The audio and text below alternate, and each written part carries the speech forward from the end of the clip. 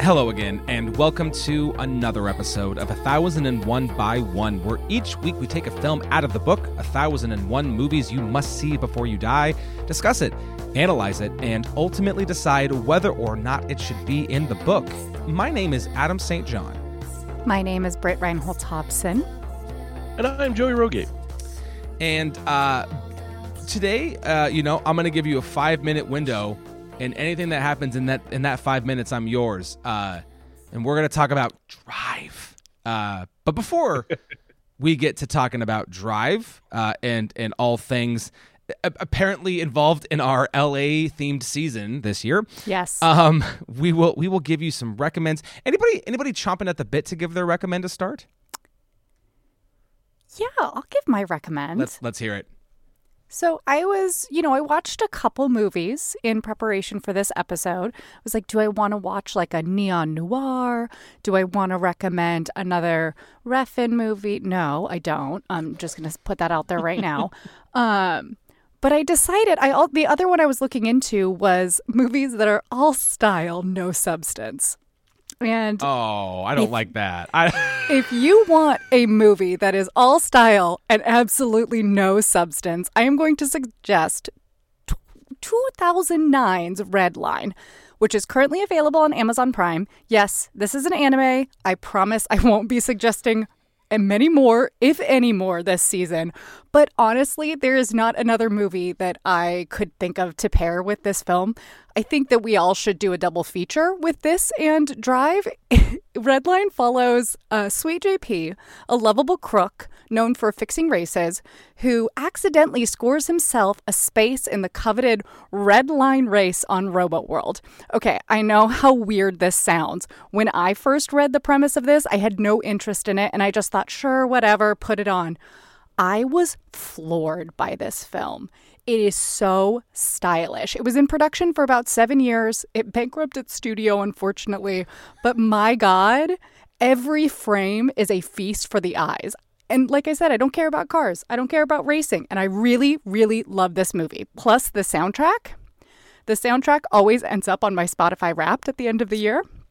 It's much like Drive.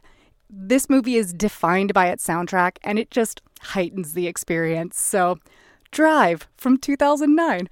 Go check it out. It's really wonky and weird. There's a character called Funky Boy. I love it. What a name.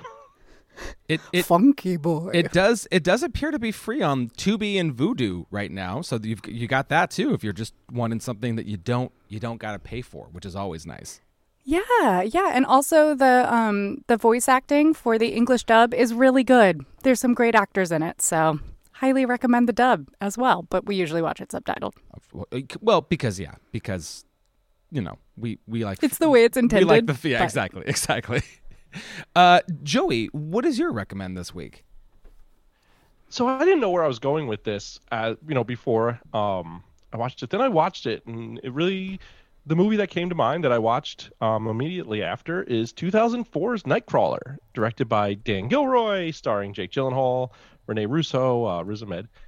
I don't know, that's just what I wanted to watch right away, and I did, and it felt like a lovely dark pairing. I was happily sad. Do you want to tell the kind folks a little bit about it if they haven't seen it? Yeah, so it's about Jake Gyllenhaal is a reporter videographer trying to get into the news and just kind of delves into darkness to get ahead. Legit. Britt, have you seen it? I love Nightcrawler. Yeah, it is definitely one of my favorites. It actually, I have a little bit about it later on, so put a pin in Nightcrawler. God, I want to say, oh man, I'm trying to quickly go through my spreadsheet. I wanted to say either Ian and I either use it as a recommend or a replacement for something, but I can't. Oh, interesting. I can't find it. But no, big fans of Nightcrawler. And this is just a lost cause. So I'm not gonna continue to look for it. But yeah, definitely a fan of that movie. Nice call. And the real LA vibes there too. LA. Right. Yeah, it's great. That's great. just had to stick with the LA. Just the nighttime cinematography is where, and it just felt right together. I feel like we all need shirts that say "We Heart LA" because we keep talking about movies about LA. It's unbelievable. I know. Next season, New York. I promise. We're gonna go to movies that are just in New York. Well, my recommend actually just takes us definitely out of LA. It takes us to the lovely state of Ohio, which I've only spent a little bit of time in. So the only thing that really connects these films is that they both come out in the same year, but they definitely have interesting lead performances in them. And I've been looking for an excuse to watch this movie, and I found it during my spring break. And so my recommend is from 2011, and it's Jeff Nichols' Take Shelter. Have either of you two seen Take Shelter? I have not. I love Take Shelter. I think it's so good. Sorry, I just got very excited. Nobody talks about Take Shelter. Yeah, well, and I seriously, it's. I mean, I have it, and I've been looking for just any reason to watch it, and so the same year brought it to the top of mind. And Joey, it's got two great leads. It's Michael Shannon and Jessica Chastain. That's amazing. My girl Jessica, I love her. And so basically, it takes place, like I said, in Ohio, and Michael Shannon plays like I don't know if he's like an oil driller or something, but they're digging. Maybe he's fracking. I truly don't know. Okay. But and he's just sort of this normal guy, but he starts having these like hallucinations of a storm and a rain that's gonna fall like motor oil, and he doesn't quite know what's real and what's not. And at first, it's dreams, but then part of the dream seeps into his real life. Then you find out later, this is not really a spoiler, but that his mother suffers from schizophrenia or something like that. She has something that she's dealing with, and so, but convinced that there's a storm coming, he basically he takes out some money to revamp his storm cellar, and it's like this. It's a kind of a family drama of this guy who believes something bad's about to happen, and Jessica Chastain with their daughter who is deaf, and they're trying to save money for a cochlear implant, which is really interesting because it raises a whole nother issue that the movie never really addresses about whether or not that's the right choice for the daughter. But it's a really great movie about like trusting the ones you love, and where are your personal limits. And the ending is great. It's a really like both devastating but also like really satisfactory ending. Like it makes sense. And I don't know if it's streaming anywhere because of course I just pulled it off my shelf. But Take Shelter. I really strong recommend for Take Shelter. It's a good one. Well, happy to hear that too, Britt. I'm glad that you like that movie as well. I really like that director, actually. Yeah, and I haven't seen Mud, which I know is another one of his movies with McConaughey. I liked it. Yeah. I didn't love it. I've seen Mud. Mud's fine. Yeah.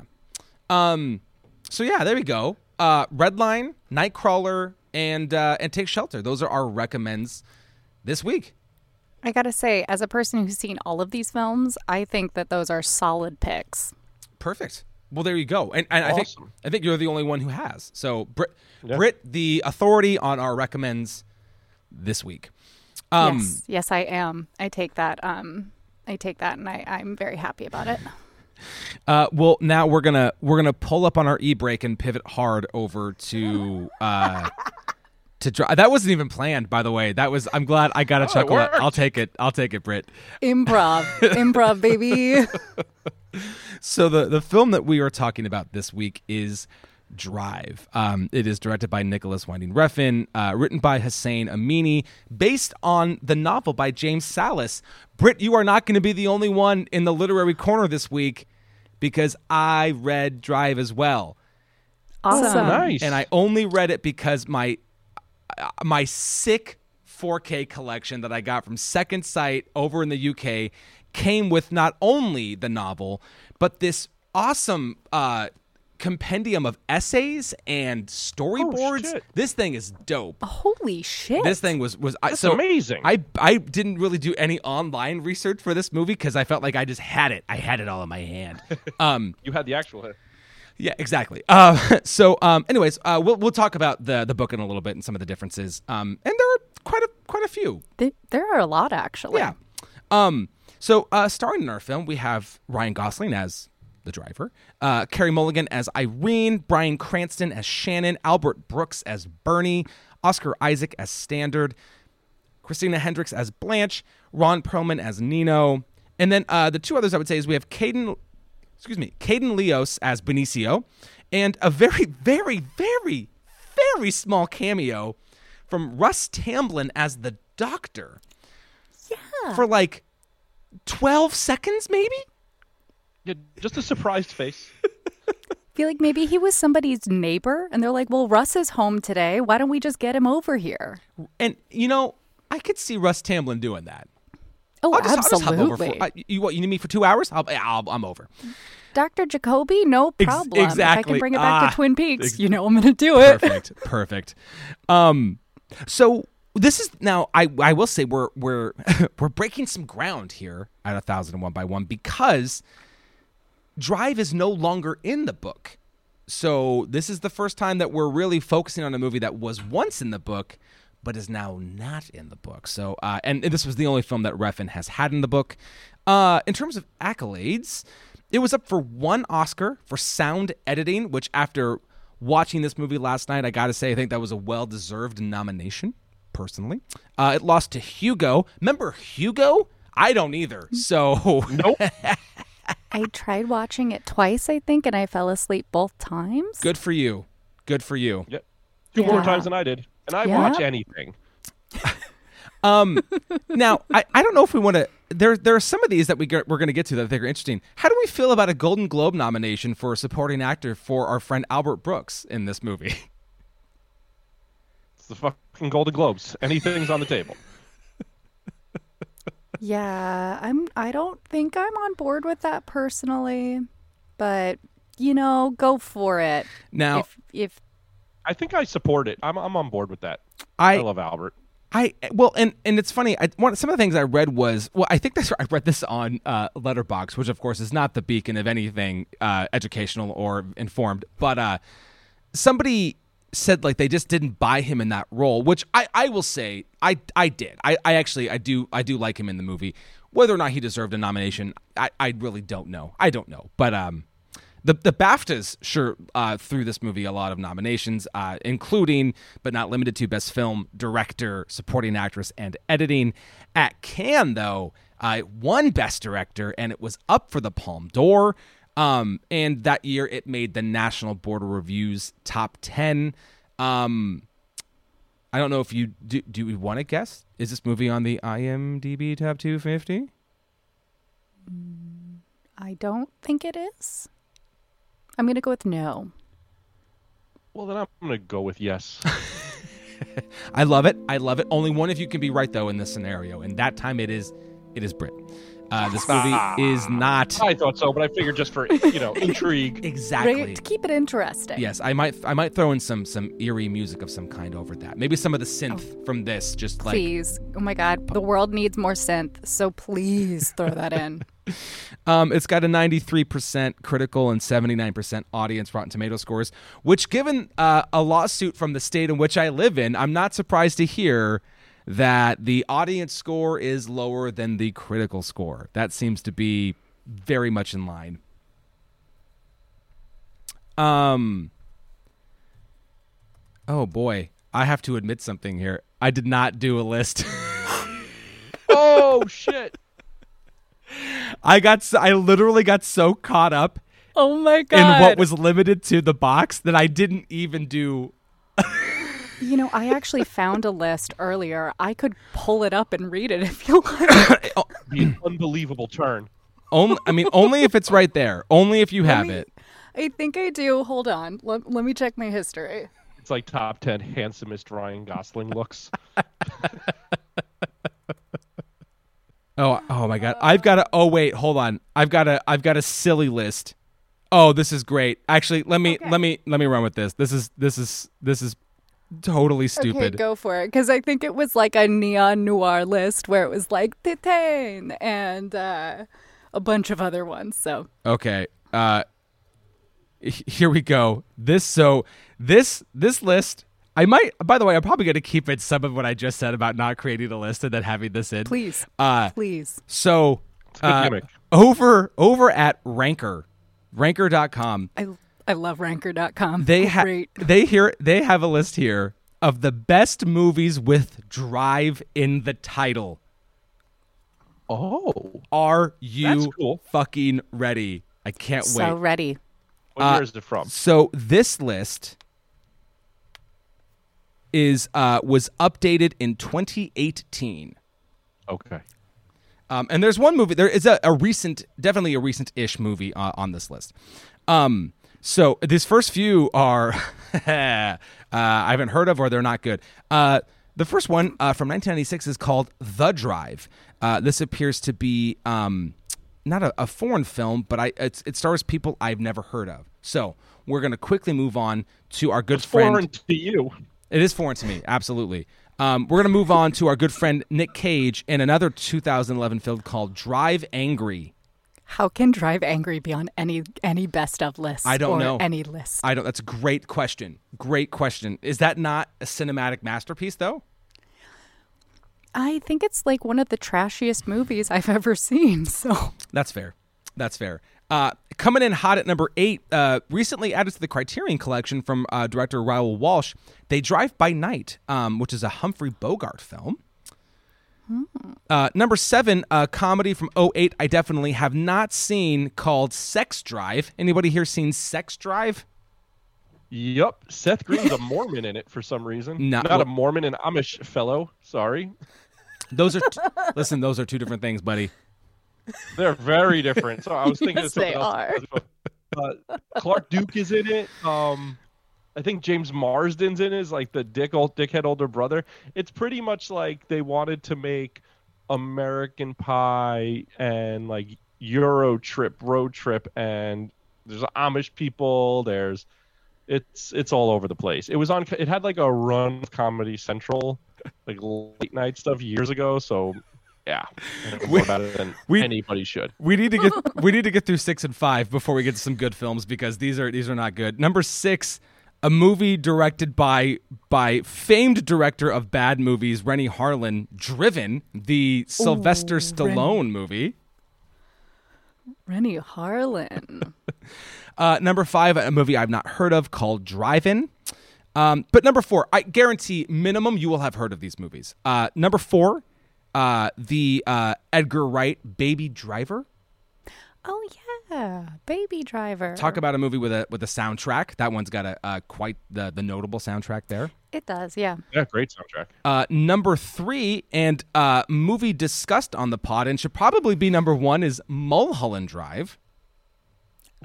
What the fuck is over it? That's Yeah, like what? How is that not number 1? Well, number 2 is Drive. The reason why we are Fair. talking about this list today, Perfect. and the number 1, which depending on who you are and how long it's been in the firmament, it won't be surprising to hear Taxi Driver at number 1. So there is a bonkers ass list on the best movies with Drive in the title.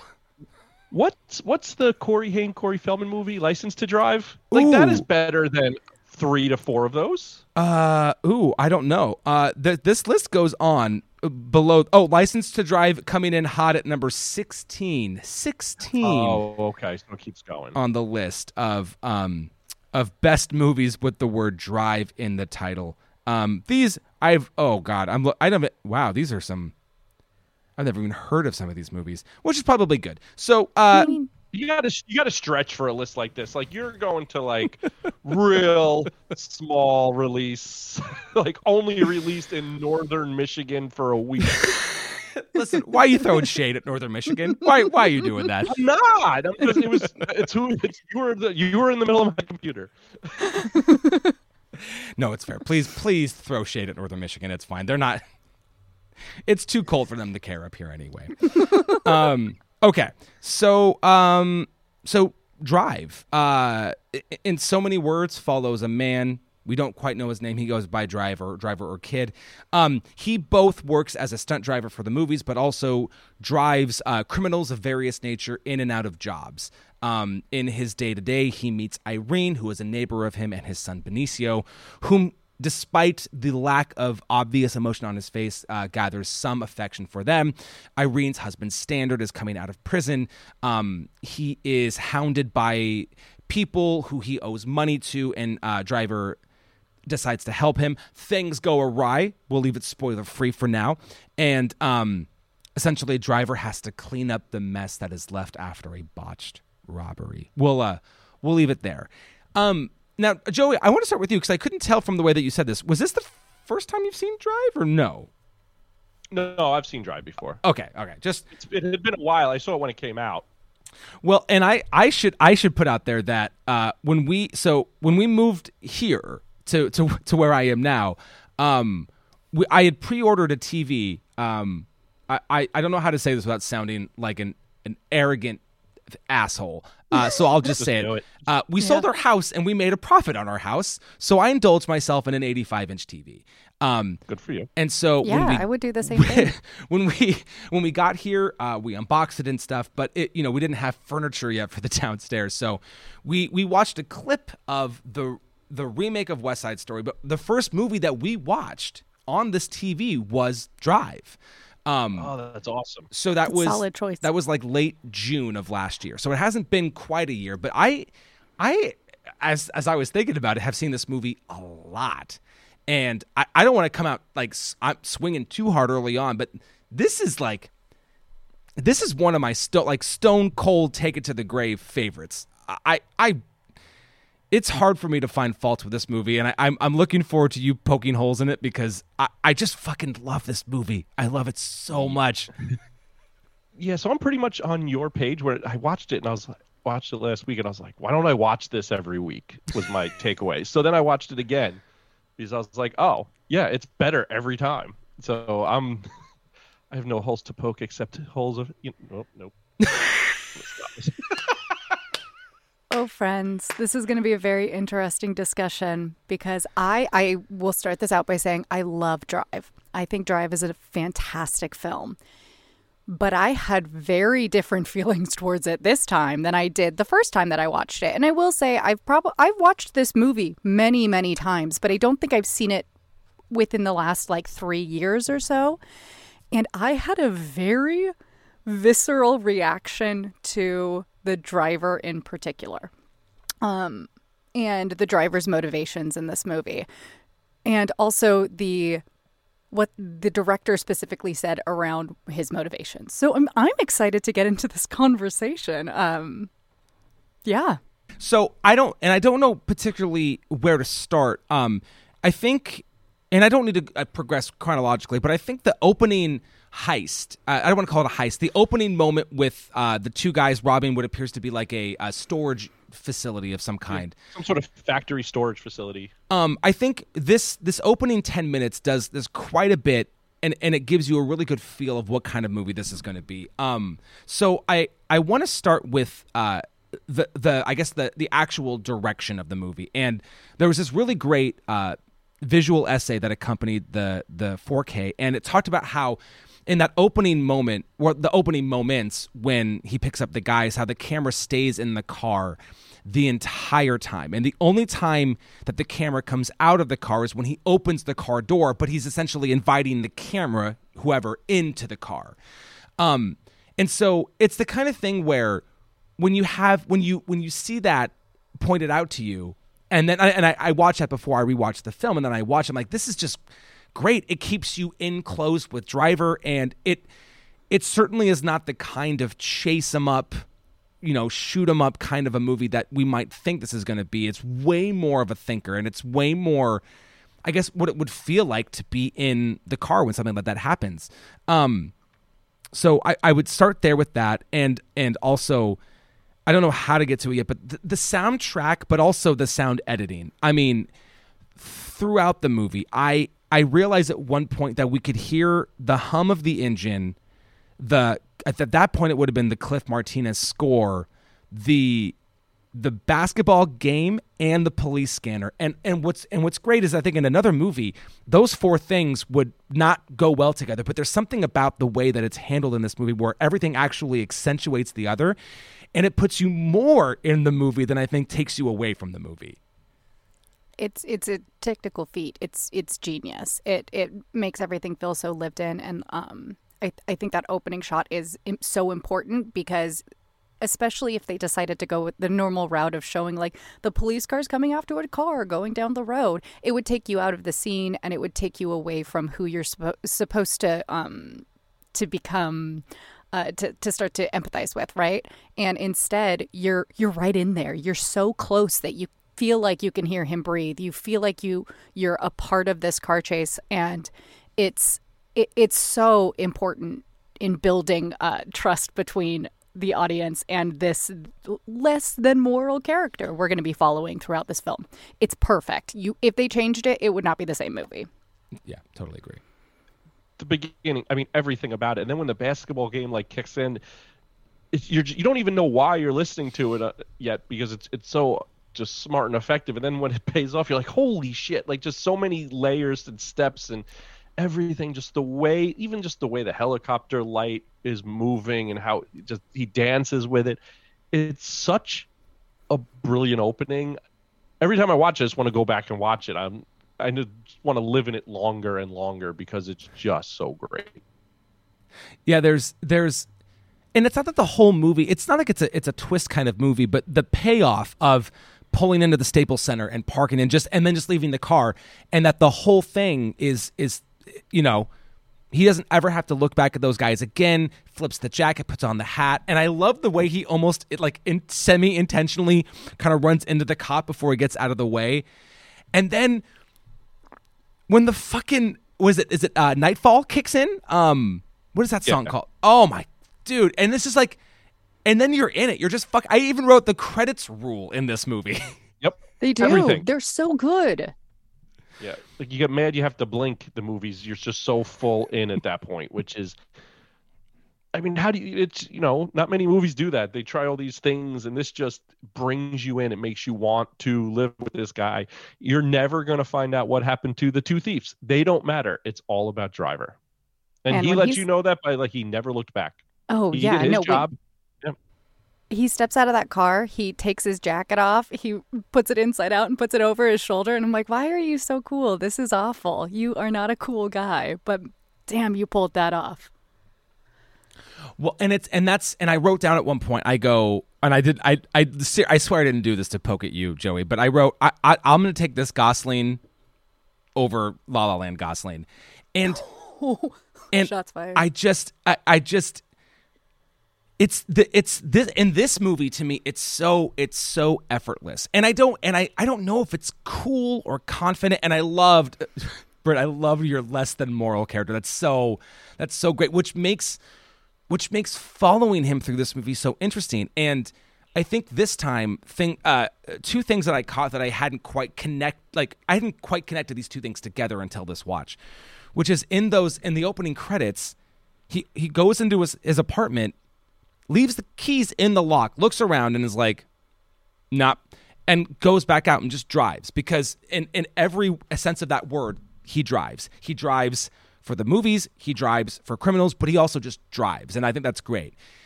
But then connecting it to something that happens later is when he's sitting with Benicio, and he goes, how do you know which ones are the bad guys? And the kid goes, well, it's the sharks. It's like, haven't you ever seen a good shark? He's like, no. But what's one thing we know about sharks? They have to keep moving. Sharks keep moving. But it's not that sharks are bad. They might look bad. And I just had this shark driver connection. He has to keep moving. And this is the closest he's ever come to not moving. And then with this very ambiguous past of his, all those things kind of come together, and it just makes for just a really interesting character in the movie. Oh yeah. Yeah, and we say less than moral, but he has a code, right? He has his own laws that he lives by. So, I think this is a movie that's philosophically all over the place, right? So, master morality, right? He lives by his own laws, and there's zero compromise. I will say that I do find the driver pretty problematic now. as I'm an older lady, I'm 33 now, I'm married, I'm no longer looking at him going, God, I really just, he'll do anything for anyone. You know, he wants to make sure people are protected. Whereas now I'm like, you're kind of overstepping, man. Like, step back. So now Well, no. Well, I'd love to stick with that because I want to know. I'm curious to know where the genesis of that is because I think this is going to open an interesting conversation. So, in this movie, something that I found while rewatching it, there are no women in this movie that are basically like we have Irene and we have Blanche, and they're both kind of just stock characters. Let's be real. Actually, I went down a whole thing of the Madonna and the mistress, or the Madonna and the, I'm sorry to say this, but the whore from Freud, which is really problematic. But it basically is what happens in the movie with these two characters. But the males in this character, they are all incredibly violent characters who don't see a way forward without violence. They also only show their emotions through violence. So jumping forward a bit, but when Bernie gets upset with Nino and Cook is there, he stabs Cook violently and says, now you got to clean it up. And that's how he expresses his anger for what Nino did. When Irene Irene and Benicio are in danger and they're in the elevator and the driver is obviously upset that they are in trouble and it's his fault, he lashes out very violently in order to show how he's feeling and to protect her. I didn't see it as protecting her. I saw it as lashing out, and it was hard for me to watch because I felt like just that's not a good image. Oh, well, Joey, go ahead. No, Joey. So in the elevator, you would have preferred him to get into a shootout? No, I wouldn't. No. And I do think, like, I am a person, I love gore. I love it. I think that scene is absolutely great. I'm just saying that, like, now watching back at it, like, looking at it now, it's super problematic to me that he idolizes Irene in a way that he doesn't even talk to her about what could potentially happen prior to the elevator scene, which, you know, maybe he didn't have an opportunity to. I just think that there are a lot of problematic things about our said driver. I think that he probably didn't need to smash his head. Like, let's be real, he probably could have done something other than smash his head. But he's a completionist. I guess so. Well, I mean, and that's a great scene. I love that scene, but I still find I find the whole thing really problematic and icky. Well, so one thing I want to throw out there is that Benicio was not in the elevator in that scene. Yes. No. Oh no. Benicio wasn't in the elevator. But I think as human beings outside of watching this movie, did he need to smash his head in? Of course he didn't need to smash his head in. But there's something about where it go, like the fact that we don't get any backstory about Driver, and that in this moment he reaches, because before this is when I'm sure we'll get to that moment too, but there's the motel room scene and everything that happens there, which is, and without getting to it, is definitely him more reacting to the circumstances of the people coming in. So that's over here.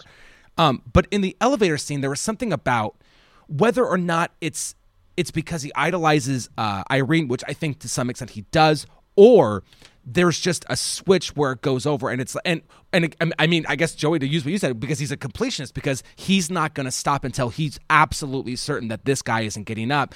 I think what makes that scene so interesting is that it's both things, and the fact that in his mind he is trying to protect her, but by doing it, he shows himself, and I think this might be very obvious, but the reason why he doesn't try to make contact with her really again after that is because of that scene. Like, there's no way, she has seen a side of him that cannot be unseen. And even though she maybe still has feelings of affection, of being a friend or whatever, I mean, he was there during a very interesting time. I mean, talk about him. Like, this movie didn't make me cry, save one moment, and the way that she looks at him when he is carrying Benicio in from the car ride, fucking Christ almighty. I was like, because I've seen when I've carried one of our kids from our bed to their bed because they've fallen asleep, and the way that I see Melissa look at me, I'm like, I've seen that look. That's a look of like, I agree. That look was so true to life. But she's also now seen him squash somebody's fucking skull in. So it's like you can't unsee that, which is, again, I don't know. And I also think that scene also, because, the motel room scene, he's, like you said, he's reactionary. When we see him now kind of go on the offensive later, we have to see that he's a actual threat to Bernie and the posse, not just a reactionary driver. And I think the elevator scene shows that, he can go up against these guys. I also do want to point out that, and I think super valid points, I totally agree with what you're saying. I do want to point out that right before they get in the elevator, Irene does slap him. So I think there could be an interpretation that he's also upset about the fact that he's not going to be able to be with Irene. She is in danger. And also the fact that she has violently lashed out against him for something that he has done. And he could be subverting that anger elsewhere. I read into that, but I'm also just not as taken with this movie as I used to be. Well, and again, I think because of the intentional lack of dialogue for Driver in the movie, we're never going to know, I think no.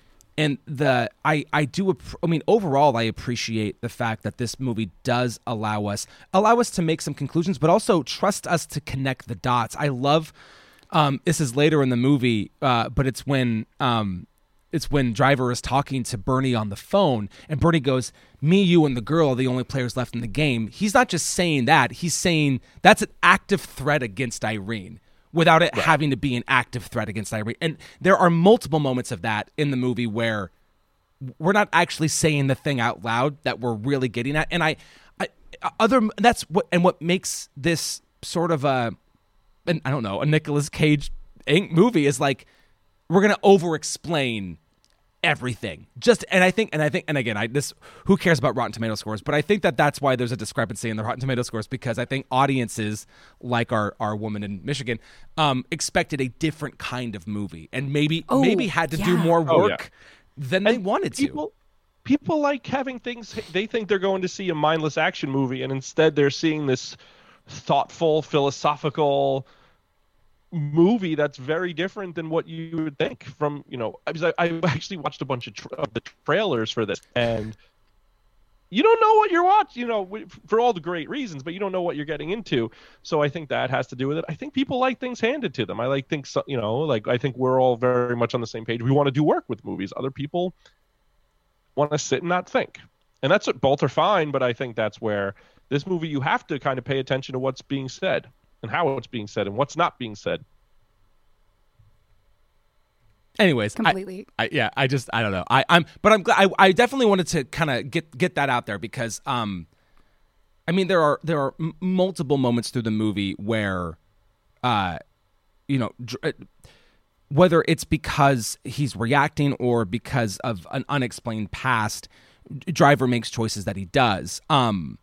Do we want this to maybe be a little section where we can talk about some of the differences in the book, because some of that past is really explained. They do go into the past. By really explained, it's over explained. There's a whole. So God. the book is doesn't really move forward in a total. Holy shit! In a total linear fashion. No, it's. There are flashbacks and things, and he talks about, like, he was in foster care. There was some violence he experienced and saw early in his life. And then his dad was used him on jobs and everything, so he kind of was conditioned from a young age to be involved in illegal activities. And then some of the there's some past things that are explained, but then also just some storytelling things that are just different. Irene is Irina, and Driver gets along very well with Standard. Yeah, I actually liked that change. It's their buddies. A job still goes wrong, and that's what puts him on the defensive there. Are they still called Bernie and Nino in the book? It's been a while since I read it. Yeah, they are. They're still Bernie and Nino in the book. And there's more about them and like coming from New York and setting up shop. But really there's it's definitely from Driver's perspective, but there's definitely more laid out. There is, and I didn't enjoy the nonlinear the nonlinear setup of the book, because I feel like when you have something that's nonlinear, the prior scene should be leading into whatever the next nonlinear scene is, because there needs to be some connection. And in the book, I didn't feel like there was any connection. It just kind of bounced from memory to memory, and it didn't suit it, in my opinion. Especially at the end. Also at the end, it says like that the driver does not die at that time. He dies many, many years later. And apparently the only person that he mourned was Bernie Rose. And I was like, why? Yeah. Why? This is... And I think it's because, they're similar people. But I really, really didn't like the ending. I will say, as somebody who does not have that much free time to just read books, this was a hella quick read. I mean, it was so quick. I think I got this out in 2 different hour-long office hour settings, and I was just cool. I just very, very fast read. So it's very, it's a pulpy noir crime novel. You just blaze through it very fast. Yeah. But obviously he's still kind of enigmatic. He still goes by Driver in the book, but there is way more information kind of laid out to you. So he's not quite as mysterious in the book as he is in the movie, which in the movie he is very mysterious. Which I do like. It's not that I don't like this movie. It's just that as an older woman, I have come to it with different eyes, and there are certain things that I was like, ooh, this is like the disturbed loner trope that is very, very scary, kind of like Travis in Taxi Driver. It's a similar character. He holds a woman on a pedestal and goes on a violent rage after something happens. It's a very, very similar type of movie. But one is from this like kind of romantic fairy tale aspect, and the other is a little bit more nihilistic in tone. Well, and I will say, and both movies have Albert Brooks. Says eyebrows in one of them. Yes, exactly. There was more hair up here for Brooks in the 70s, and less here. Yeah. In Drive. I was gonna go somewhere after that, but then I did that whole thing. I did a whole gesture thing with hair, and it's gone. It's out of my head now. It'll come back. It'll come back. It was hair doesn't come back, guys. So, I don't. Joey, where do we go from there? I don't know how to pivot from that. Well, okay, so I want to talk about Nino for a second, because I love the character of Nino. I don't think I like the way Ron Perlman goes about it, and I'm not sure I like Ron Perlman very much in general, and that's like my biggest criticism of this movie is this character I really like. I think the actor did only a decent job. Yeah. Ron Perlman is an interesting specimen, because in another world, this is like a Dolph Lundgren kind of actor who really just does. But like the thing about one of the things about Ron Perlman is that he also exclusively works with Guillermo del Toro, which is right. So he certainly picks his projects and his directors well. It's funny, the moment in the movie where when they're in the car shop and he's like, this is one pussy getting motherfucker or whatever. It's like, I was just looking for that line. Yeah, sorry. I was like, oh, all right, dude, you're really going for it. My favorite moment with him in the movie is when Gosling is walking up to Nino's in the mask, and it's slow motion, and Nino is laughing his ass off, and the woman next to him is looking like, dude, you are fucking no selling him completely. That's my favorite scene of Nino, because in Shannon's garage when this pussy, I fucking hate him. I see guys like that around New York all the time. I can't stand them. Oh, we need a racetrack out here. I fucking can't stand you. It's all fake bravado. So him laughing and the pretty woman just completely no selling him, I was like, that's amazing. And Brittany, you're absolutely right. But outside of Irene and Blanche, it's basically like strippers or prostitutes or like it's not very well. And I get that this is like a crime movie with dudes, but I will say the non-reaction of the strippers to when Cook gets his hand smashed again, I'm like, that is unbelievable. That's so great. What, and like the one being like, yeah, it's in there. And like, what have you seen? What have you seen that that a man getting just destroyed with a hammer? That man too. I think specifically like this guy. Right. Like, well, that helps. Yeah. Yeah. If Gosling got hit, I think they'd all react. They'd be like, no. Or honestly, they'd probably be like, okay, take it outside. We're actually working right now and we'd like to make some money. Yeah. Which good on them. Make that money. I'm sure Cook's done some things. Cook's given bullets to children. So I'm sure they were all. Yeah, I'm sure if he got away, they would have helped the Goss man.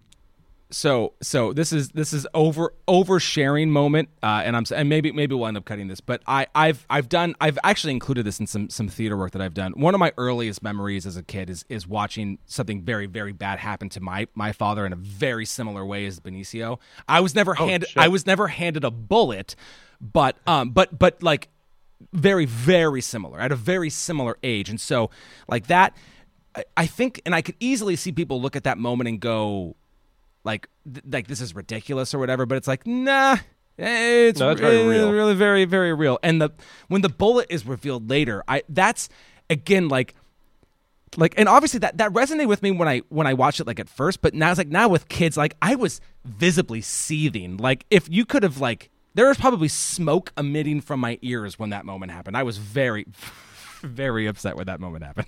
When Driver gets the bullet, you see like. I think it's like the only time his face kind of tips his hand at all, and and that's why I love his motivations from there. Whatever they are with Irene, but I think there is something with Benice, whatever it is, he's seen some things and he doesn't want Benicio to be in that, and the bullet that affects him. Because guys do this, right? Like this is a thing that happens. If you can't get me, I will take your family back, make you what? Like this is a thing that happens, sadly, in this awful world. So, it's dark and it's real. And as much as I did say about like how I think that their motivations for violence in this aren't necessarily like top tier where they should be, I did really want him to hammer that bullet right into the Cook's head. Like I did, because let's be real, I love me some good gore. So I'm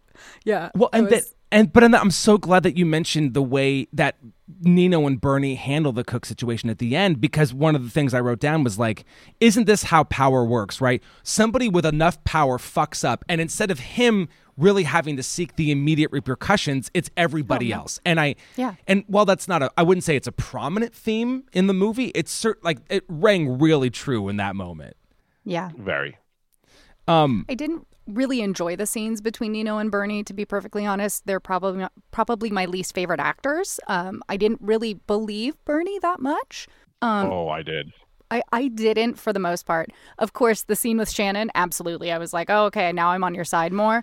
But before that, I did not find him scary, and I didn't particularly think he was doing a good job. Sorry, it's really cold in here today, so I'm kind of like trying to speak and can't. Oh no, you're solid. Yeah, fine.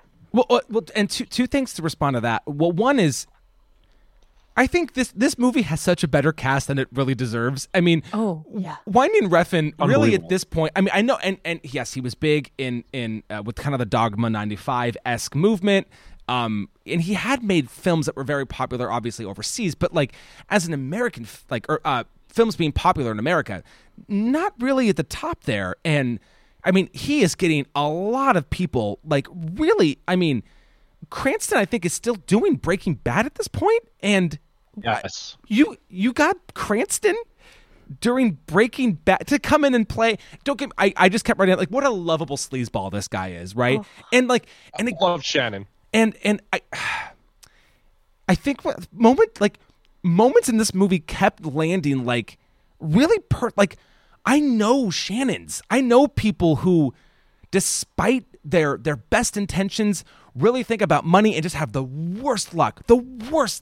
Like I don't know. I thought Cranston brought such a nice humanity, and I love the only one exposition dump we get is when he's like, this kid came in 6 years ago and I gave him a job, and he'll give you left home. He's the best guy I know. I mean, we don't, that's I feel like that's James Salas's novel kind of coming in a little bit there. Yeah.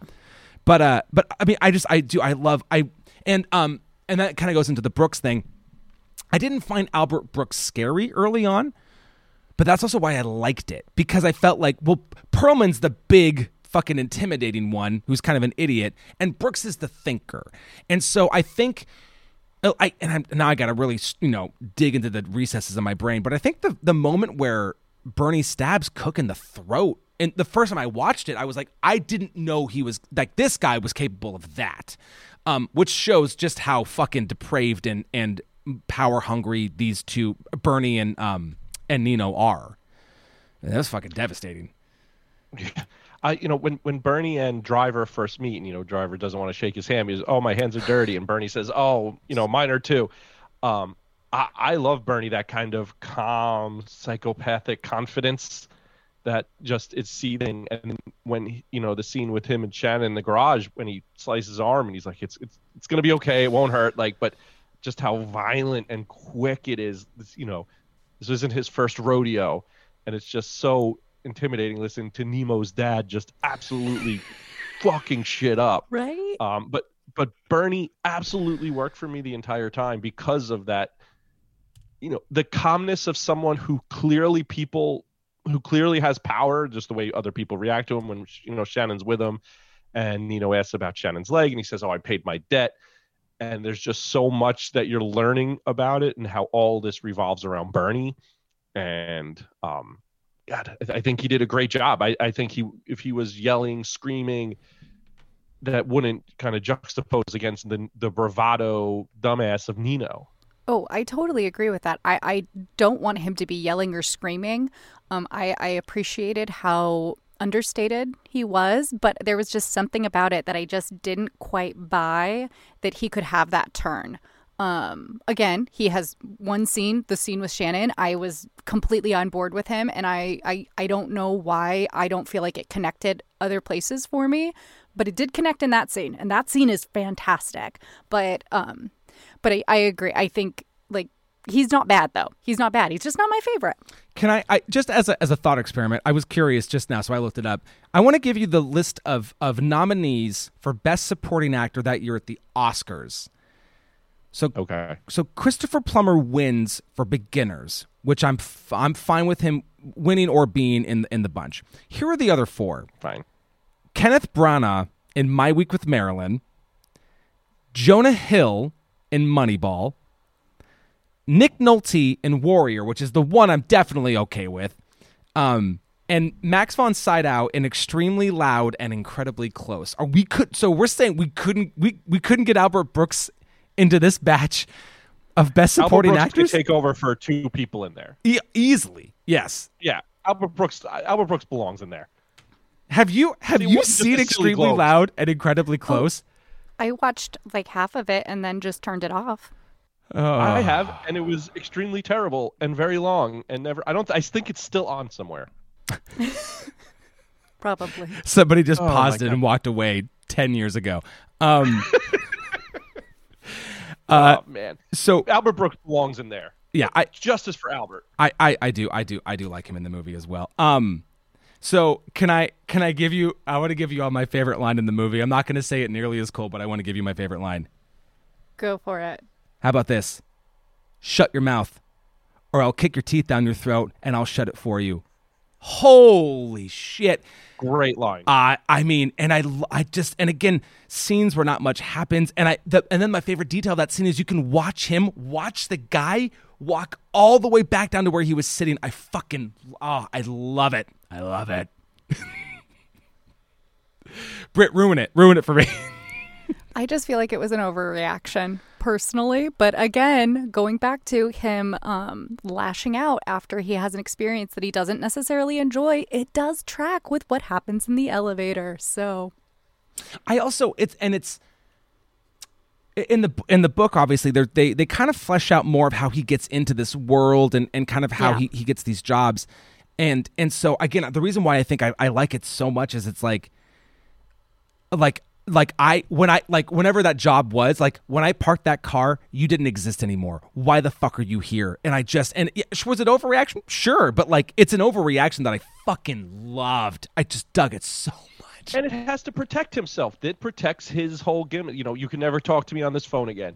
You have the 5 minutes. Like that's it. Like so anything outside of that is breaking the rules. It's all about he has an uncompromising nature, and whether the outside world agrees with it or not, he sticks with it because that's what protects him. I think maybe my biggest issue with this, I'm going to be perfectly honest, is that I also looked into what a lot of people said about this film and like how they felt about this film. And one thing that I found particularly disturbing was how many people idolize the driver and say, oh, this is me. Like I am this person. And I'm like, I'm pretty sure that the driver is a psychopath. Like I'm pretty positive that he's not a good man. So I found that a little bit disturbing to go through Reddit and see how many people were saying that they saw so much of themselves in the driver. And it's also from this time period. I started going through like a list of tropes of people, specifically men doing things in movies. So like there's the disturbed loner, men who do things to help the helpless women and children. Like I have a ton of movies like listed out that have so many tropes that Drive has that people idolize, and that just kind of made my stomach turn a little bit. Yeah, and listen, that's people completely missing or just being willfully idiots. But, you know, I think a lot of that is what we were kind of talking about earlier. Those are probably also the people who think this movie is just an hour and 41 minutes of what's in front of them and not seeing back. I think of the Tom Haverfords in Parks and Rec who, you know, just got the coat because they think he makes them look cool, and has the toothpick because it makes them look cool. And, you know, he's just not a fucking loser who's like, oh, no, I'm this guy. And you're not. But that's, you know, unfortunately, people who miss the point are usually the worst people. It's true, unfortunately. And it's just one of those things where it's like scary to think about. And I'm purely saying this as a woman. Like my experience is different in the world. It's going to be. And that's a scary thing to think about going out. And like, luckily I'm married. I don't have to go dating anybody. I'm good. But like that would be upsetting. I can understand why Irene would slap him when he says that, because he literally didn't do anything to protect her at that point. He actually helped cause the situation that they're in. So of course she would get upset with him. But anyways, that's just, I thought I should explain where I'm coming from when it came to that specific thing. No, oh, for sure. And I, again, like I totally agree with both of you, you know, and I think that's like the people who interpret this as a cool character, I think they've missed the point. And to bring back this trope, I feel like the people who are voting Joker onto the IMDb top 250, like those are the same. It's still there. Yeah, but it's the same people. It's the same people who are like who are like, oh yeah, I'm in the Joker crew while wearing the Scorpion jacket. Like they just don't understand. Like they're just watching.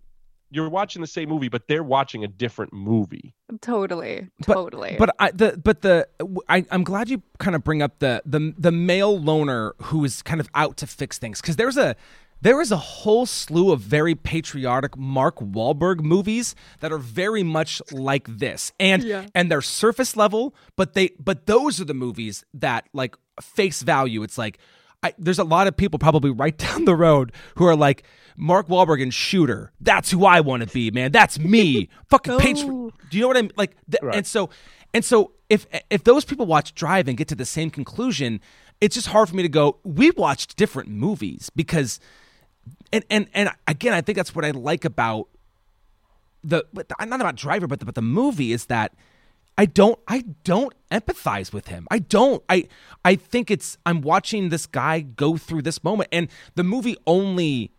It's, you know, I feel like I'm a big proponent of watching movies, and like we start from a certain place, and it has to make sense, and everything has to. So this is the job that happened before the night that he first really saw Irene, and then we're there, right? And Irene is the catalyst for where this movie starts. But it's not like he hasn't really, like, it's not the kind of wooing her, courting her that you would see in something else, and the fact that it goes so violently and poorly is what makes it interesting. Oh yeah, no, it's a great movie. It's very interesting. It's just, yeah, I agree with that. I completely agree. So for other more, I guess, pessimistic reasons, I also rewatched Gatsby around this, time. Oh, Yeah. Yeah. Well, because if you've listened to me on any podcast, I've been super mean about the terrible movie Elvis, and I've said a couple times that the only movie I like of Buzz Luhrmann is Gatsby. So it's like, oh, let me go watch that. And Carey Mulligan's in it. I really like Carey Mulligan, and I was like, is Driver better than Sorry, is Driver better than Baz Luhrmann's Tom Buchanan? And I say yes.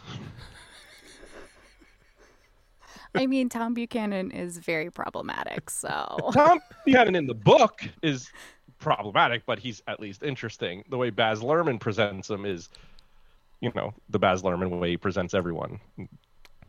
Oh, I'm a big Horribly. Romeo plus Juliet fan, so I just can't understand the hate for Boz. I can't. Oh, he's terrible. But Carey Mulligan just causing extreme reactions. It was a consistent theme between the two movies. now have you two? I mean, just keeping it with Carey Mulligan. Have you two seen Shame? Yes. No, I haven't watched Shame. Oh, god damn that movie. Oh, I think that was when because Carey Mulligan really kind of came to prominence in education, which I think was Yeah. 2009. And then, I mean, she picked really good movies, and some of them were more critically lauded than commercially lauded. But like this run of this and Shame, and she's also in Wildlife, which is Paul Dano's directorial debut. I continually respect Carey Mulligan's choice of kind of like, funnily enough, Ron Perlman. Like, she picks good directors and scripts to work with, and every time I see her in something, I'm like, I'm all for Carey Mulligan. I do love Carey Mulligan. She's good in everything. One of my favorite moments in this movie is when Standard comes home and it's the welcome home dinner, and it's like she doesn't want to fucking be there, and our driver does not want to be there either, and he goes to leave, and she's outside, and they chat, and he makes a joke about wanting to call the cops, and she goes, "I wish you would." And it just, again, it like very close to rip my heart out, because it's like she's not just making a joke, man. She kind of wishes you would call the fucking cops. Oh, I love it so much. It's so good. Well, I think Standard is a great character that could have been a very one-dimensional, stupid character, and they do such a good job of making it interesting. If he was just like jealous idiot bro for no reason, but instead he was not. He came home, and Oscar Isaacs does a fantastic job, as he always does, and makes Standard a very interesting. We don't know what he went away for, but it was stupid. Now he just, there's no forethought with him. Everything is just paying money for protection, not thinking of all the chaos that's going to cause, and what problems, and now his family, and just everything. But there's a genuineness to his problems and his idiocy. So I think that character could have been really bad. I fully agree. I think I can say at this point that Standard is my unsung hero of the film, Oscar Isaacs in particular. Mine he could too. have been really? Yeah. Yes. Because I think that character not working, if that character's stupid, I don't think anything makes sense. Like, I think he has to there has to be a redeemability to him to make everything balance off. I totally agree. And I think that he could have been a low-level gangster that's just like any other criminal. And Oscar Isaacs, when he originally signed on, he didn't like the character, and he brought it up to Refn, and they kind of reworked it and recreated it so that this was someone who was sympathetic, who like didn't mean to fall into this line of work, but was trying to get out. And it's a tragedy, really, what happens to Standard. And you can tell how much he loves his family just from like, even when he's like kind of holding his son. And yeah, it could be seen as like oh yeah, this is my son. But when he's in the hallway kind of, showing up. I hear you've the been coming driver, over. Yeah. I hear you've been coming over a lot. It felt really like, it did feel more like, it didn't feel like he was trying to show like, this is my son. It felt like No, he was wasn't like, oh no. squaring up. He was just like figuring it out. Exactly. And I thought that was a really well shot scene, by the way. That scene is so well shot because every time we see Irene when it's both of them, she's directly in the center. So she's in the center of their quadrants. It's just brilliant. It's such good filmmaking right then. And they're just such good actors. Anyways, Standard's my unsung hero. I'll stop talking now. I talk too much. No, Standard's mine. I think he's fantastic. Yeah, I said all my piece about him, but I just think Oscar Isaac just brings so much to it and him and Ryan Gosling should just do more stuff together. Yeah, they had real chemistry. I think so too. I would have loved another scene of them kind of semi-planning the pawn shop job. Would have been just nice to see them talk more together. Yeah. There's a great you mentioned good shots, and I want to make up mine now because it relates to Standard, but not with him in the room. It's early on in the movie. Driver has helped them bring the groceries home, and he's talking to Irene. And it's a shot of Irene dead on, and we can see Ryan Gosling's reflection in the mirror, and on the mirror is a picture of Standard and Benicio. That shot does so much fucking storytelling. It is. And it's not a flashy Spielberg shot, right? It's not about magic hour or like lovely camera angles. It puts everybody of importance in frame at the same time. It's a fucking amazing shot. It's a great shot. That was almost my favorite shot of the film as well. Very close. Yeah, I just kept having lists of my favorite shots, and that was definitely always in the running. One thing I noticed too. Oh, sorry, Britt, go ahead. I literally had nothing exciting to add to it. I was just filling space because I talk too much. So go, please. I was just going to say another thing I noticed in that scene. And did you notice the artwork in Irene's apartment? No.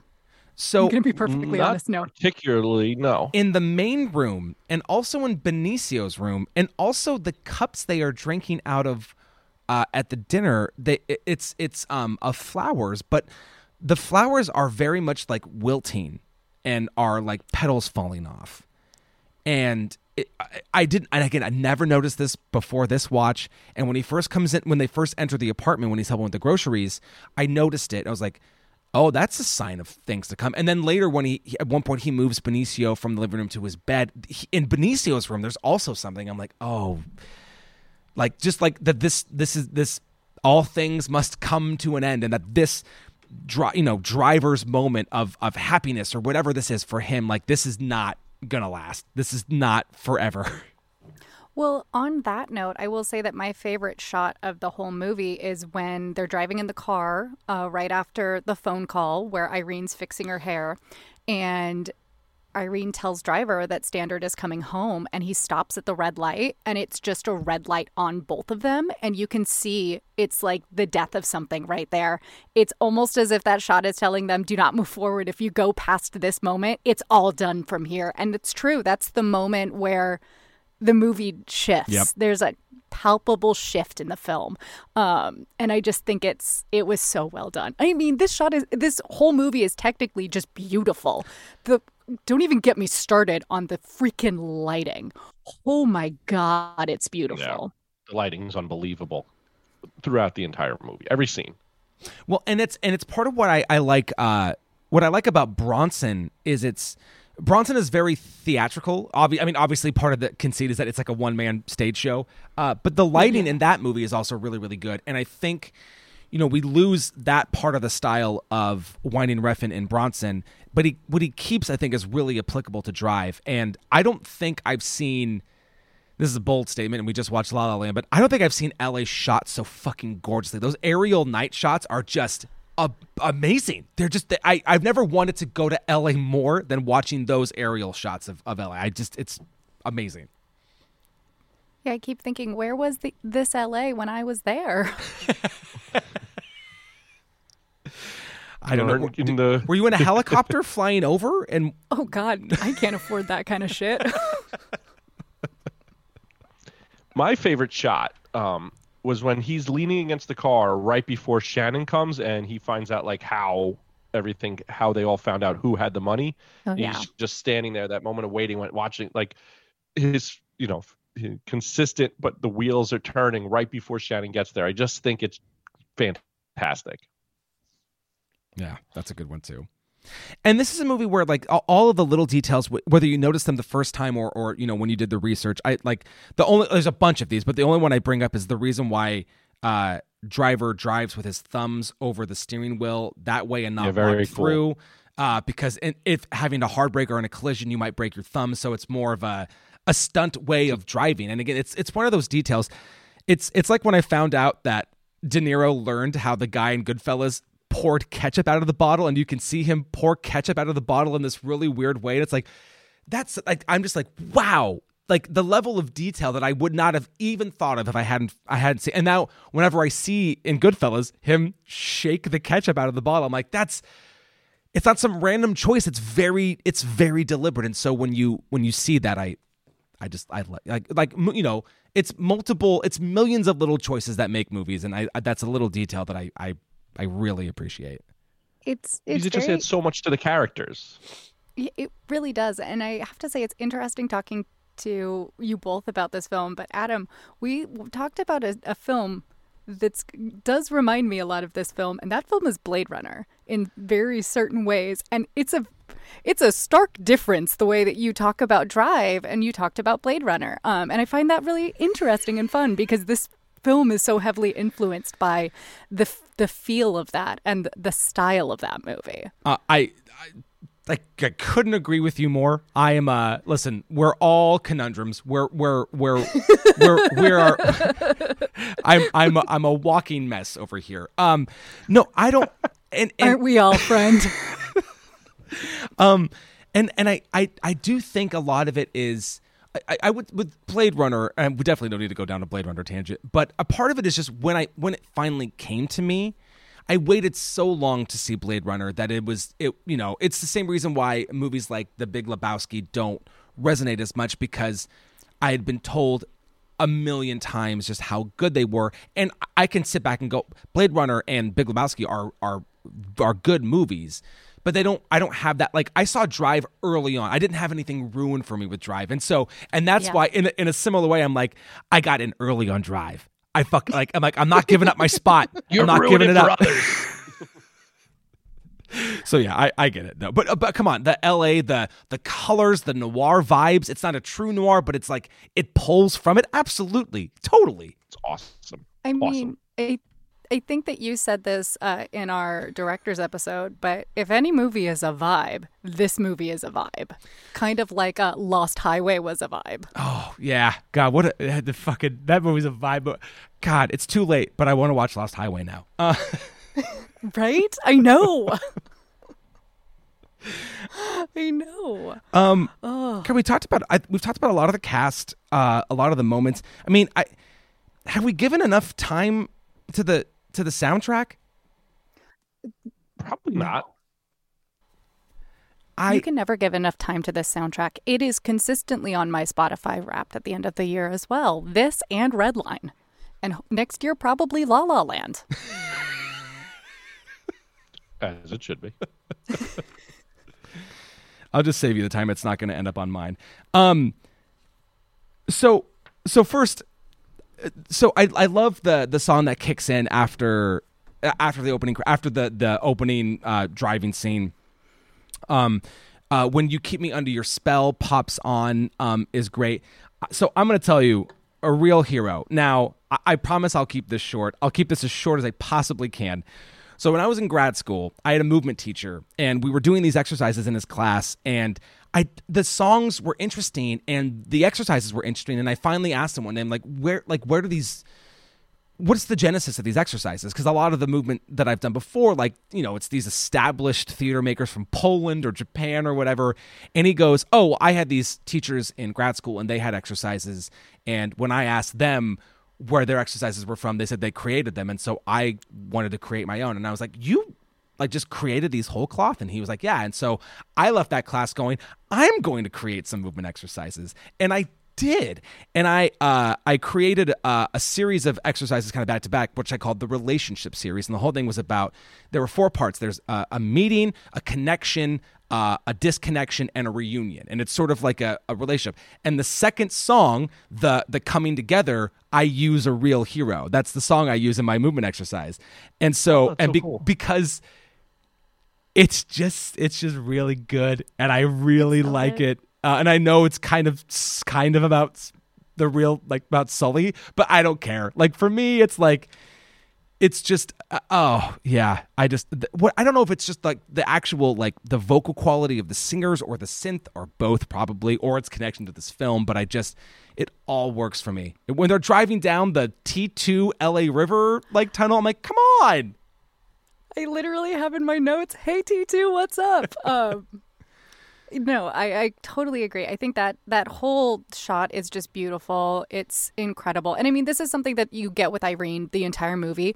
It's so warm when she's around. Absolutely. Perfect word. It's yes. like you can feel it from it. It's palpable. And of course, I do also now look at it with kind of a jaded perspective, and I go, oh, this is the idea of Irene that he has. We don't actually know who Irene is because Refn never gave us an opportunity to know who she is, so maybe I have more of an issue with Refn himself than I do with the movie. But anyways, I think he might be problematic. But still, it's beautiful. And that song just hits so hard. And watching them together in that little, like, hidden oasis in dingy LA is incredible and beautiful. And I don't know if there's a soundtrack I prefer over this one. I think this might be my favorite soundtrack to a movie.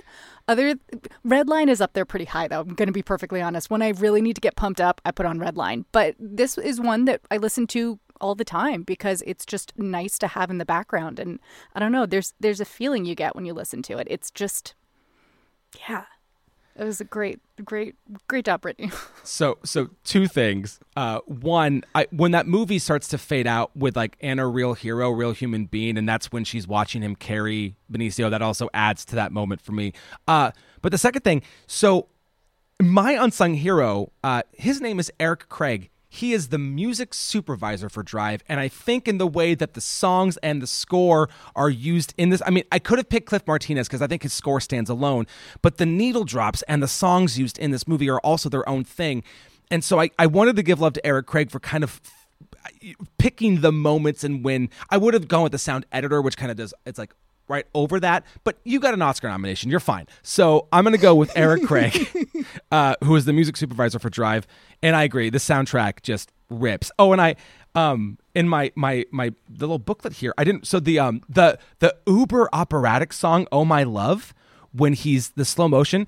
So what I didn't realize is that is an opening title theme to a movie called Goodbye Uncle Tom, which is an Italian, not quite a giallo, but a movie from 1971, which is a real deep cut, like a deep movie cut. And again, when I read that, I was like, you're pulling all the strings out for this movie. That's amazing. And like, that's like the slow stalker at night. Like, that's exactly what he's doing. It like totally fits the vibe of that movie. Anyways, I love that little factoid there. That's great. That's really cool. That book you got is great. Dude, I spent probably, I'm not going to lie, like $90 on this thing, but it came with the movie and the book and these essays. And like all this information, like, I who knew I was going to be talking about Drive? I didn't when I bought it. So, hey, listen, you're a real estate mogul. You could do these things.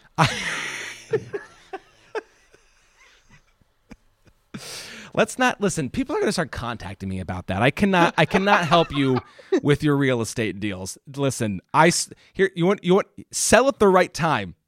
That's my advice. Can you sell at the right time? That's it. But but like for all that for $90, just singles. Well, and it also copies of movies are It like was an import $40. From the UK, so that's all right. That's part of it. I support you.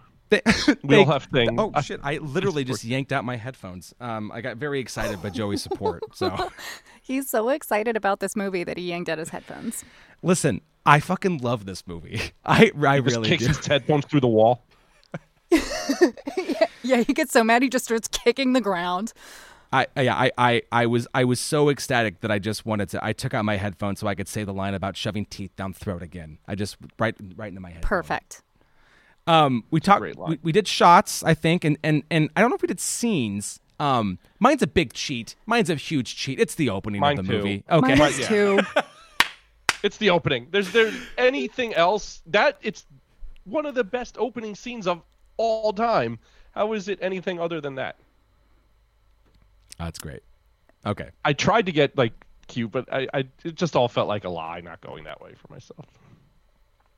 I mean, I can't disagree with that. It's not my favorite scene. I think it's incredible though, but I had to go with something else. And as much shit as I've given this scene during this, I think you both are going to be like, I can't believe you were saying this, but it's absolutely the elevator scene. Are you freaking kidding me? It's so well done. I freaking love it. As much shit as I've given. It's super problematic and I still love it. I don't even care. We are all walking conundrums. I love it. We are. I'm absolutely a walking conundrum. I have such an issue with the way that he acts in this movie, especially towards Irene, and yet I still really love that scene. I love the fact that Refn called Gaspar Noé and was like, hey, I need to know how to smash a head, and if you've seen Irreversible, then let me tell you, Gaspar Noé is the person to call. I mean, and he went to France and like walked him through it. I've only seen Irreversible and Enter the Void, but like I think my synapses stopped working after I watched those movies. I was not the same person. I did have Gaspar Noé on my potentials for like directors for next year, and then I went, I'm not going to put you through that, so I crossed him off real quick. Listen, it's not your own decisions. That's what I was going to say. I don't know if I can put myself through Irreversible again. So yeah, well, fair point there. But yeah, no. Also, like now I'm gonna come back with the oopie oop, and now I'm gonna pick them. Hell yeah, go for it. I would be actually so excited. Let's all watch Climax, which is really good. If you haven't seen it, I love Climax, but I'm like the only person in the world that does. But anyways, back to my favorite scene. The way that when he they get in the elevator, he pushes her behind him and the lighting changes. It's perfect. It's brilliant. He turns around. They have an incredible kiss in slow-mo that I'm like, wow, that is the only kiss that ever needs to be filmed ever again. It's perfect. And then he smashes his head in. Now it's great. Now, Britt, I'm obviously curious for both of your opinion, but especially with the nice like, look over here, I'm going to pick this one with the scene. Now, some of the things I read is this idea that kiss never actually takes place, that it's all just up here, because of the stark lighting change and because the pushing her back. It's like that might happen, but the kiss, it's all up here. Oh. Now I'm gonna be real. I don't know whether I dig that or not, but I wanted to pose because that's something that I read and I was like, I'm curious to get you guys' opinions on this. That is something I have never considered in my life, to be perfectly honest. I don't think I hadn't that either. It is, and I feel like it's kind of grasping at straws, to be honest. Yeah. To say that because there's no awesome to not happen. Yeah, there's no lead up to that, and also we haven't seen that anywhere else in the movie, so why would he now be going into that place? But then he does disassociate later, basically, when he puts on the mask. So I don't know, maybe. Yeah. My last little thing about the end of the movie, and in the now for people who are familiar with the book, there was a Drive 2 book. That's out there. Driven. But I want to ask you about the ending and I guess Driver's fate. What do you think happens with Driver? And you can be vague if you don't. I'm curious to get your thoughts. Like, does he live? Does he live on? Does he live a day, or do the wounds take over? I think he's connected enough. He finds some sketch doctor. I think he ends up in Mexico for a bit before he gets himself into another bit of shenanigans. I don't think I need to know, to be perfectly honest. I kind of don't care whether he lived or died because I think that that's the end for him no matter what. I think that whatever he does next is going to lead to a similar fate if this did not kill him. But he did get stabbed pretty thoroughly, and I bet that Bernie knew where he needed to stab. So I kind of like the idea of him just driving until he expires in the car. I think I used to think that, and I got to say, like, doing this podcast and also being in the world of academia, I start to think way too, like, what's another way I can take this? And so one of the recurring bits he has with Benicio in the movie is the staring contest in the elevator, and then once again in their apartment, and that last shot, which is just on Gosling's face, and he's not moving, and you might for a second think that he's dead, and then he blinks. And for me, that's the blink of somebody who watched somebody blink first, and now I can blink. And I'm gonna totally say it. I think he was having a staring contest with death, and I think he won. Now, what he does next, I have no idea. But I go back to Brit on that. I don't care. But I think that's the decision was like, no, I'm gonna make it. It's almost like he's making the act. I'm going to live. What happens next? I have no idea. I like that. That's very it's very academic. Yes. Yeah, I love that. I love that. But I really like that because it just adds more to it, right? It's Odysseus driver. Yeah. I do like that a lot. I definitely don't want to cut anybody off, and I definitely came in hot because I love this movie. So what other lingering thoughts do y'all have? I mean, I feel like we haven't even talked about the scorpion and the frog yet. Oh, well, we definitely have not talked about the scorpion and the frog. Because that's a pretty big motif throughout this whole movie, considering that jacket. Which, okay, this is a question before we get into that. Is this look, that jacket, one of the most iconic looks of, like, modern cinema? I think so. And yeah. I don't want to get us off track, but yeah, we can absolutely get off track. No, what are you talking about? Go for it. I think I love the jacket on. Like I could never pull it off. No, I'd look like a clown, but my God, he pulls it off. Yeah, as a character and what he does, I think it's great. I will say that the pseudo denim button up that I don't like that. That's not a good look. And like he looks fine in it, but like just as style, I've never liked that. I don't like it. Put him in something else. You know, like I didn't like the shirt, but the jacket choice, and I agree. I think it's very iconic. Yeah, absolutely. I have a confession to make. I came over here wearing a jacket that is a satin bomber jacket, and on the back it has a skull. So I obviously think it's very iconic, and so does my husband because my husband bought me the bomber jacket. So yeah, when I was getting ready today, and I looked down at what I was wearing, and Neil goes, "Oh, yeah, maybe that's a little Drive inspired." I was like, maybe a little? Yeah, I think so. We both did love this movie a lot when we were younger. But back to the scorpion and the frog. I have a question for you both. Do you think he's the frog, or do you think he's the scorpion? Because there's two interpretations of this, right? It could be that he's constantly wearing the scorpion on his back because he knows that what he's doing is going to eventually lead to his downfall. Or is he the scorpion because he is going to lead eventually to his downfall? Oh. And then there's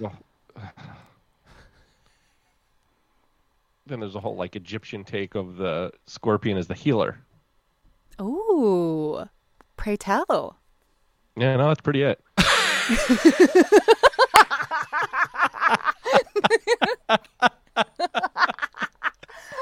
Favorite answer of the night, right there. Yeah, I think the Egyptian god is like Skerrit.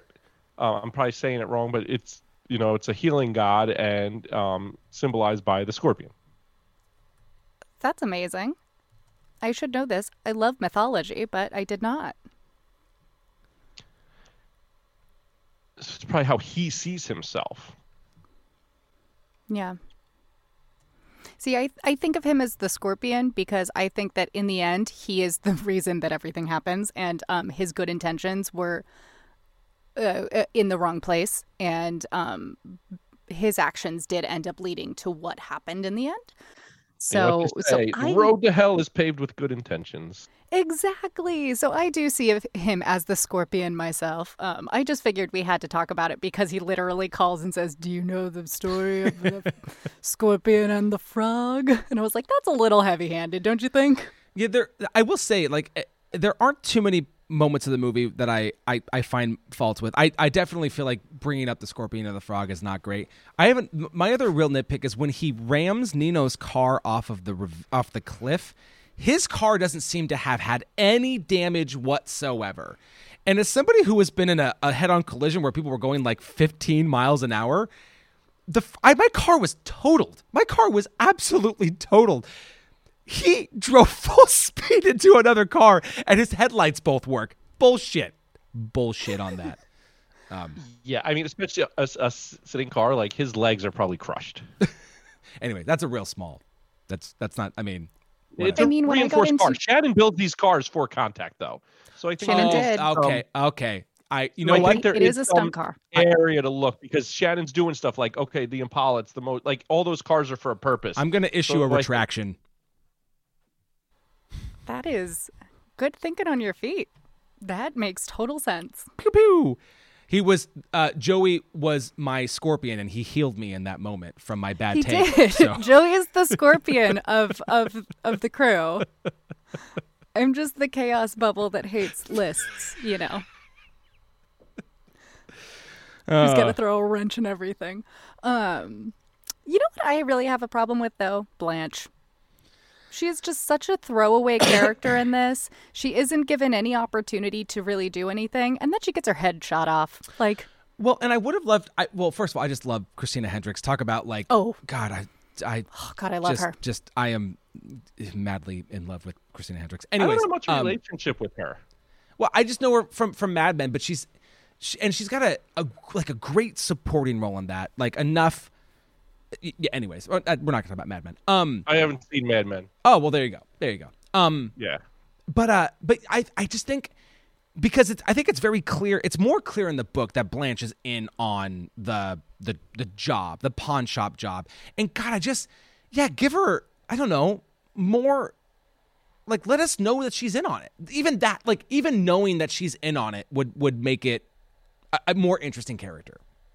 Well, and not only did they not let us know that she's in on it, she then is, the driver manhandles her and smacks her and basically says he's going to kill her, which, circumstances being what they are, he was very upset. But again, lashed out in violence. But then she goes to the mirror, and the last shot we have of her is her crying, kind of coming to terms with what she has done because it's her fault that everything happened.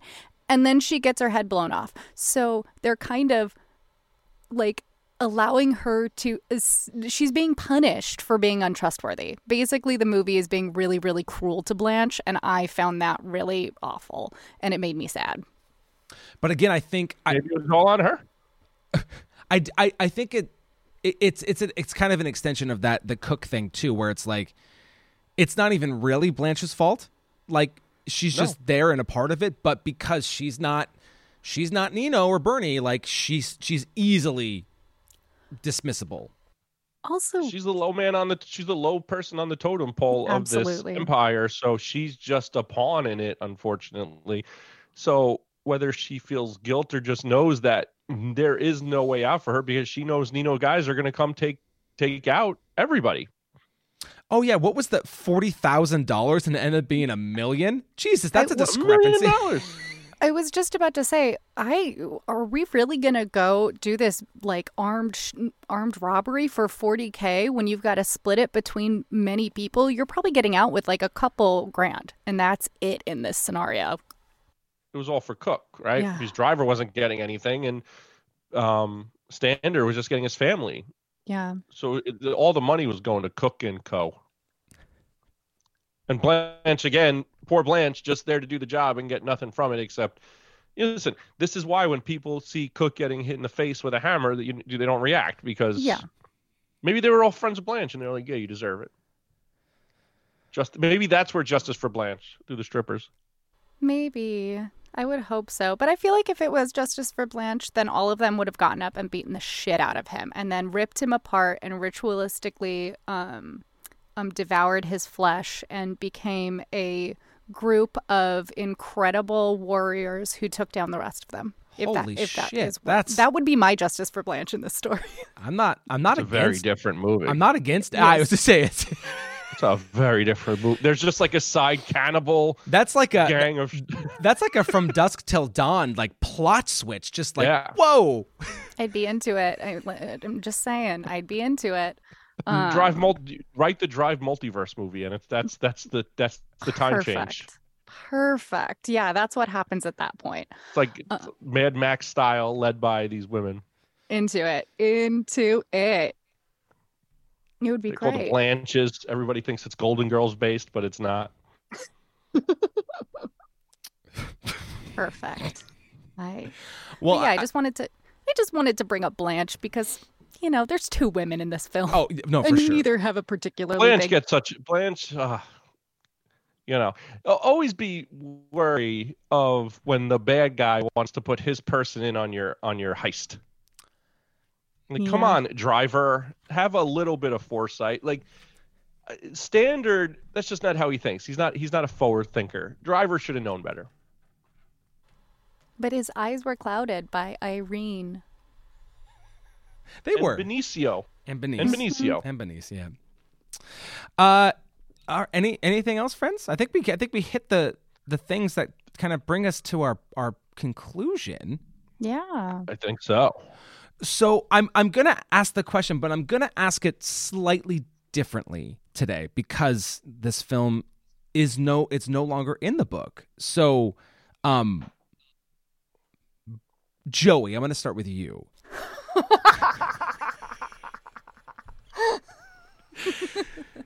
Joey, do you think that Drive deserves to go back into the book of 1,001 movies you must see before you die?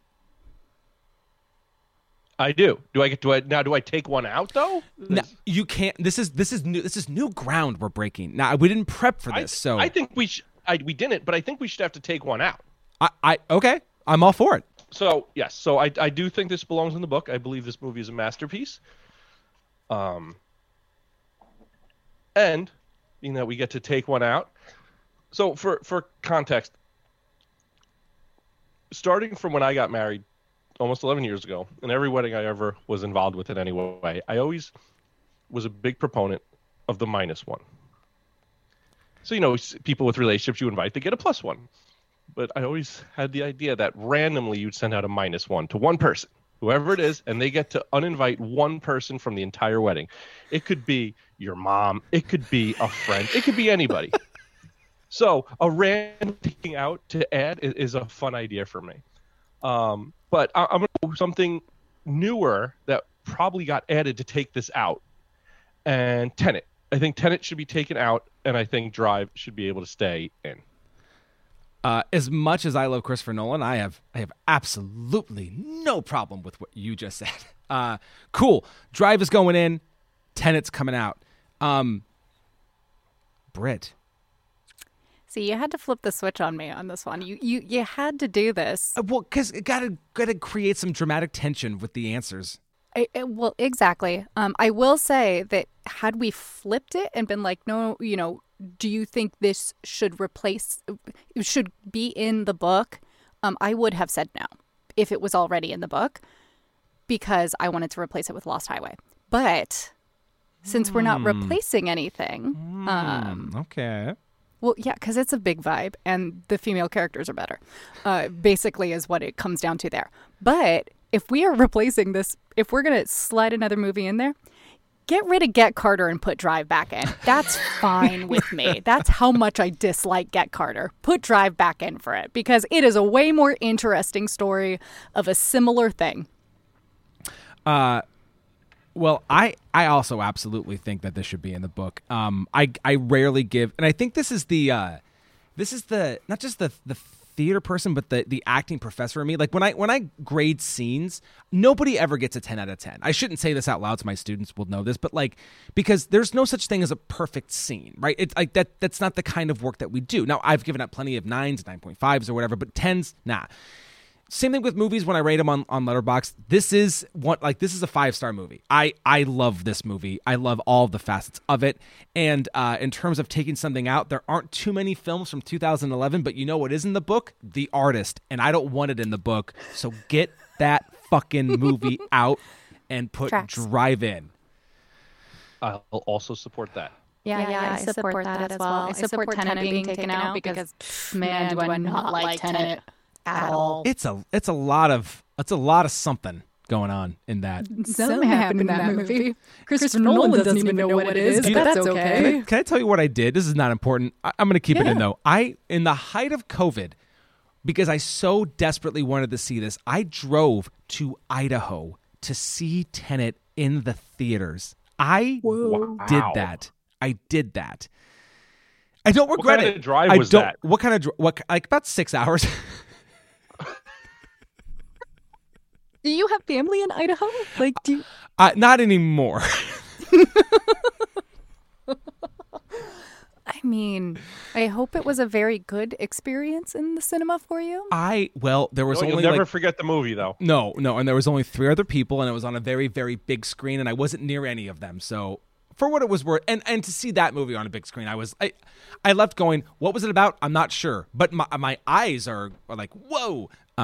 So yeah.